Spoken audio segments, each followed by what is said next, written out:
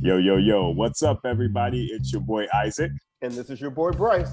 and we are Brothers on Tennis. And folks, we are continuing with our Spotlight series. We got our next session, and y'all, you need to stick around and hear this because we've got the man, the father. We've got Gerald Duncan and Bryce. We were fortunate enough to meet Gerald and get this whole thing going. And tonight is, I guess, our night where he talks about how it all started. Talk to us about it, bro. Absolutely. Gerald Duncan, ex-professional basketball player, former NBA agent, but most importantly, like you said, the father of Maxi Duncan, our Spotlight Series player. You know, with any player, any person that you see has any degree of success, it's rarely, if ever, an overnight situation. So we have Mr. Duncan here today to tell us what has Maxie done to get to the point that she's at, and really who had the original idea and how this all got started. So with that being said, Gerald, welcome to Brothers on Tennis, man. Hey, man, I thank you guys for bringing me on. I really appreciate it. And I do have an interesting story on how Maxi Duncan made it to the big lights, Harvard University, top four player in the nation. And I can tell you, and like I tell all the parents, it was not easy. It was a very, very difficult journey. But if I had to go back and redo it again, I would not change one thing. The knowledge that I learned, I would be able to probably progress a little better. But as far as the journey, that is the most exciting ups and downs of a sport that I've seen. And as a professional basketball player and as an agent, you know, I thought basketball was a tough sport, but I'm gonna tell you right now, tennis is something else. It is something else. And I really put Maxie or got her to play tennis just by chance because I wanted my daughter to play a sport because I figure if you play a sport, then the chances of you going a straight and narrow path as far as with education, to me is a lot easier because you're always going to stay busy. And that's what I think a lot of kids today that don't stay busy, they fall into different paths, wrong tracks of the road. But I always wanted her to stay busy.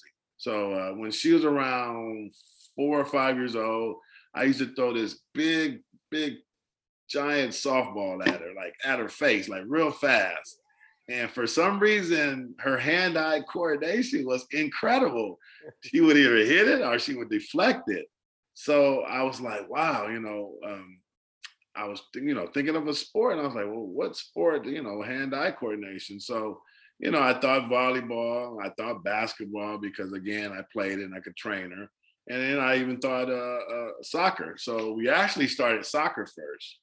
And she was playing soccer and running down the field, and I was just like, "This is very boring." She wasn't touching the soccer ball. I was like, "Man, am I gonna be coming out here watching this?" I was like, "Wow, I don't know if I'm gonna do this." And then around the same time, I had read up on Serena and Venus. My mom told me about her years ago. They were young African American tennis players. So I was thinking, well, hey, why not tennis? Right. And, but again, I didn't have a clue. I didn't know anything about tennis. So I had to do the research. I had to do, talking to different people, da. And eventually I told her, Maxi's mom, to take her down to the park and sign up with a lady doing like a beginner tennis course. And so she started there. I think she may be 5 years old, 6 years old. And she would, going twice a week, practicing, da. And then one day, I was getting off of work. I came, to see the practice. And I looked at it and it didn't look like what I was watching on TV. So I was like, oh, this is not gonna work. So so I ended up making some more calls. And then I talked to a guy that was a tennis coach, and then they recommend me to a guy by the name of Calvin Bennett. And he was a coach off of Stocker in LA that he was, training kids. So actually I brought her to him and we actually started training. So actually that's when she really started learning the tennis game. And then I found out that she was a lefty. And then I was like, oh, that might be something, special. And at the same time, she had two hands on both sides. So I didn't know that that wasn't going to be conventional down the road. And I found that out when she started playing. She actually got into this tournament called the Little Moles and won the regionals out in San Diego. And then I was thinking, wow, she's going to be a great player. I got one of the top young players in the world. So she advanced to the regionals, and then she went to another section, and then finally she made it to the nationals. And I think she was 8 years old. So she made it to the nationals, and we stepped on the court in the nationals, and I started looking around, and I started seeing little 8-year-olds that looked like pros. and at that point, I was like, wow, we're not that good. So we ended up playing. She did well. She got to the quarters, and then I met a guy by the name of Mark Price. And Mark Price had a daughter named Gabriella Price, and she was like a prodigy player. And he was like, well, Gerald, you need to take Maxi's hand off that racket and let her, she's a lefty, and let her play, just pure lefty. So when we got back to California, that's exactly what we did. We took her hand off. We met a couple of other coaches, and then we transcended onto the USTA in Carson, and they ended up seeing her. And that's when we first kind of got our mark in the tennis world, where she got selected to be a high performance player at the USTA. And it was exciting considering that we didn't really have a clue. We didn't have a country club. We didn't have any family members that played tennis. It was basically self-taught. And then as she progressed to the juniors, she continued to get better and better. And she ended up winning some national tournaments as she got older. But again, the journey was a tough journey because we had to practice 2 hours in the morning, 2 hours in the afternoon. I'm a real estate broker. I had a real estate company, and her mom had to take her to practice. And it was a very straining ordeal. Because tennis is a sport where you pretty much have to play every day to get better, and if you don't play, then you're probably not going to last in the sport. So eventually, I had to take a leave of absence from my job as she got better and better and better, and I had to get more involved with her tennis. And in that essence, she continued to get better and better. And we started traveling international. We started meeting coaches. And at that time, we met, my mom met Sloane Stevens' mother. And then from there, she kind of gave me mentorships where she was telling me about a coach in Florida named Nick Saviano that we ended up going to get, better training to continue to learn the sport. And then we ended up creating a great relationship with Sloane Stevens. So Sloane invited us out to when she was playing at one time in Indian Wells, the number one in the world, Carol Wozniacki. So she invited us to sit in her box. So we were looking around like, wow, we see all the players on TV. And then one of the players that we were next to was Uncle Tony. He's actually the coach of Rafael Nadal. So he was playing next after Sloane was done. So we got a chance to, talk with Uncle Tony and watch Nadal play. And it was really an experience I'd never forget. People were calling us like, yeah, we see you and Maxi on TV, da, da, da. And I was like, wow. And then another thing, as we continue to progress, we start playing in the nationals. And this one particular national we played in there, I think Maxi was 12 years old. And we were playing in the national clay court champions. And then one of my friends had a little daughter. She was like maybe 9 years old. And he wanted her to play doubles with her. And then Maxi was like, well, she's kind of, she's really small. And I said, Maxi, she's really good. Let's try to play doubles with her. And then we ended up playing doubles. And lo and behold, it was Coco Golf. That is awesome. And they didn't win. They lost I think the first round of the tournament. But then we ended up playing a year later again. And Maxi and Coco went to the finals of another clay court nationals. So we ended up striking a great relationship with Coco and her dad and her family. And the Coco Golf story. Right. These are the pros down. So the journey's been really exciting. Once we got to the level of as Maxi got older, and her ranking continued to climb, she became a blue chip. And then the pandemic hit. And when the pandemic hit, we had to actually move to Arizona because California shut down and they were not allowing anybody to play tennis on any court. So we had a friend that has his own academy. His name is Rafa Della Mora. And he was like, well, Gerald, come down here. You guys can work on your game. I know she got a couple years left before she decide whether she want to turn pro or go to college. And I was like, man, thank you for saving us. So we ended up training there during the pandemic. It was about 125 degrees. It was like sweating on a farm, man. It was so tough. But from that, she ended up winning 16 matches in a row. Through the pandemic, she won 2 college tournaments, and this is when she's still in high school. She won 2 college tournaments and a pro tournament. She went from 54 in the nation to 4. So we went from having maybe 30 colleges calling us to everybody in the country. So, we looked at UCLA, we looked at USC, but I got a call from the coach at Harvard.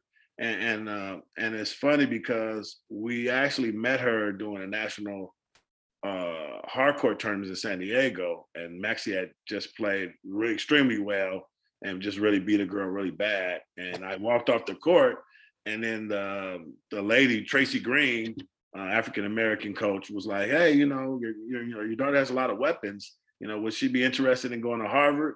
And in the back of my mind, I was like, Harvard? No, we're not going to Harvard. We're going to UCLA. We're going to, Harvard. No way. That's too hard. So, circle back around, once, she got to the top 4 of the nation, Maxi ended up being interested in talking to some of the Ivy League schools, and we did recruiting trips. And we ended up talking to Tracy again. And we had a long discussion about life, about tennis, about after tennis, about school. And, after that conversation, we pretty much were very interested in Harvard. But the kicker was when we went on recruiting trips and we went to some of the schools, the Columbias, the Browns. And when we stepped on the Harvard campus, it was like you felt just like legendary. He was like former presidents of the United States, judges, Bill Gates was a dropout, I mean, just hollow. You felt like you were on hallowed ground. Right. And I think at this point, she knew and I knew that this was like a place that she wanted to be a part of. And currently now she's the number 1 player at Harvard and having a great freshman year, and it all started back from throwing the little ball at her and see how fast her hands were. And it's just been a pleasure to meet. I've met so many coaches. We've met so many friends that have helped us get to this level, and now we have friends that are in the pros. It's just a blessing to get to this level when we had no knowledge of tennis at all. So I think it's a really interesting story. Hopefully one day it'll be picked up. But it's a journey that I have a lot of backstories in the middle of the journey that, there were days when Maxi was like, I don't know if I want to play tennis. I'm tired, And there were days when I was like, I'm tired of taking you to practice. I'm like, I wish I could be doing something else too. But I think what it did was it just pushed us to just continue to grind. We both grinded. And the end result is like, man, she achieved incredible levels. She's always been very bright. She's always been a 4.0 student. She's always had other hobbies besides tennis. I never really had to really like push her to the brink, but I've had to like encourage her, hey, we can keep working harder. But she really loves tennis. She really, really loves tennis. And she sees how tennis has taken her from an unknown player to where she has friends all over the world. And she's a very humble person. She even did an Apple commercial with the Apple company, the Apple 6 watch, and that was an amazing story. So she's transcended from a little girl to a woman, and now we're trying to get to that next level. So that is awesome. That's pretty much a brief story of the Maxi Duncan story. But Gerald, I actually have a question for you. Do you see or had you seen any parallels between her competitiveness and compared spirit as it compares to when you were actually playing ball and were in the NBA? Do you see any similarities with how she's coming at the game? Yes, I do. And one thing that we both have in common is we hate to lose. We hate to lose at anything. Not just tennis. We hate to lose at checkers. We hate to lose at marbles. It's the game of sorry. So that competitiveness is like we refuse to lose, and that has fueled her to just continue to get better. Because I remember there's one girl she played when she was a junior. The girl was older, and she beat Maxi like 4 times in a row, and Maxi was like crying, I can't beat her, da da da. And then the 5th time we played her, Maxi went to another level. And she just refused to lose again. Right. And that's what I knew, it was something special inside of her, because she was like, I'm not losing again. She just turned the level up, just electrified the level. It was just incredible. It was incredible. Well, I actually have a question for you as well. So a lot of people nowadays are kind of familiar with the Williams family story because of the movie King Richard, and it's gotten more exposure. When you kind of listen to your story, there are some parallels there. Did you draw anything of what you knew about what Richard Williams was doing with Venus and Serena to what you did with Maxi? Yes, and what I tried to do, and what I learned, because I read everything that he's ever done, I read all the books. He had a vision of his daughter later on down the road, not at 12, not at 13, not at 14. He had a vision, and he built their game to sustain for the long haul. And he knew as they got bigger and stronger that they would continue to improve. What a lot of people that have great young tennis players, is they level off at a certain level. They may be the best 12-year-old in the world, 13-year-old, 14-year-old, 15-year-old, but they don't improve anymore. And that's because they don't really have a plan to continue to get better. And we kind of like, with the coaches that I dealt with, I always was like, we're going to continue to build our game slowly. This is not a sprint. There's no way to get out there and be the best 15-year-old in the world at a young age and be able to sustain it. You might do a one-hit wonder and have a great year, but how are you going to sustain that for 10, 15, 18 years? So that's what Richard did. Richard built their game. He knew there were pieces of the game that if I have a great serve, I have a great forehand, and if I can chase down any ball, those little components right there will give me a chance. And those are the same components that we kind of worked on: the forehand, the serve, and the ability to chase down balls. And also the ability to have a strong mental fortitude, because there's a lot of great tennis players out there, but a lot of them under pressure, they can't cut it because of the pressure is just so overwhelming. They play different from how they practice. So I took a lot of what Richard did with his daughter and implemented it into my game. And again, if it wasn't any, I got to plug this in real quick. And if it wasn't for Richard Williams, we would not be playing tennis, because if it wasn't for his game plan and his plan with his daughters, I would have no way to come up with a plan, because I had no one else to go off of. This is not a sport where we have a whole lot of comparables out there. The only comparable I had was Venus and Serena, and that was it. And that's hey, they have the best plan imaginable. I mean, seriously. So you followed the right plan, bro. That is for sure. Yeah. So, Gerald, this has been just a great walk down the very short life of Maxi Duncan at this point. And so thank you for sharing that. Before we wrap this up, are there any kind of final comments you want to make about kind of where Maxi is now and what your plan and her plan includes coming up next? Well, a lot of people know that Maxi is probably one of the most talented young players in the world, but they really haven't seen anything yet, because she's really just learning how to play. Oh my God. And this is technology in 2022. This is how we do.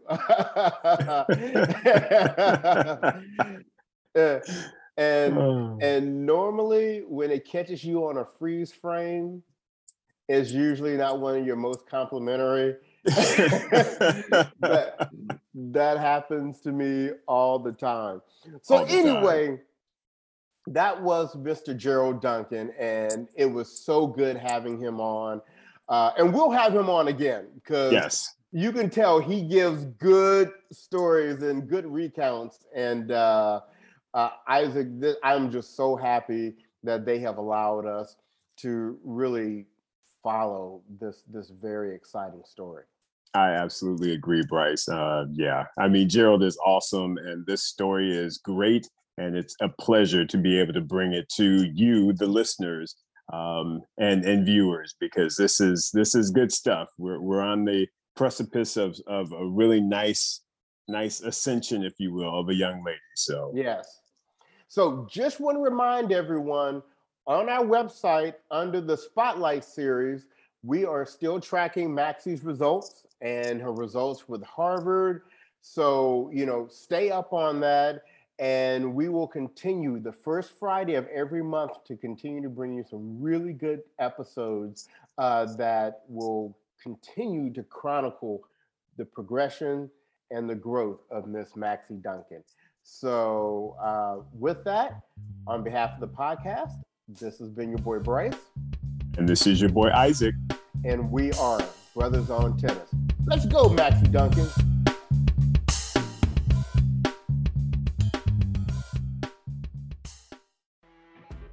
You know when you're listening to a true crime story that has an unbelievable plot twist that makes you stop in your tracks? That's what our podcast, People Are the Worst, brings you with each episode. I'm Rachel. And I'm Rebecca. We're identical twins who love true crime cases that make you say, didn't see that coming, and we hate the people responsible for them. Listen to People Are the Worst now on Apple, Spotify, or wherever you get your podcasts.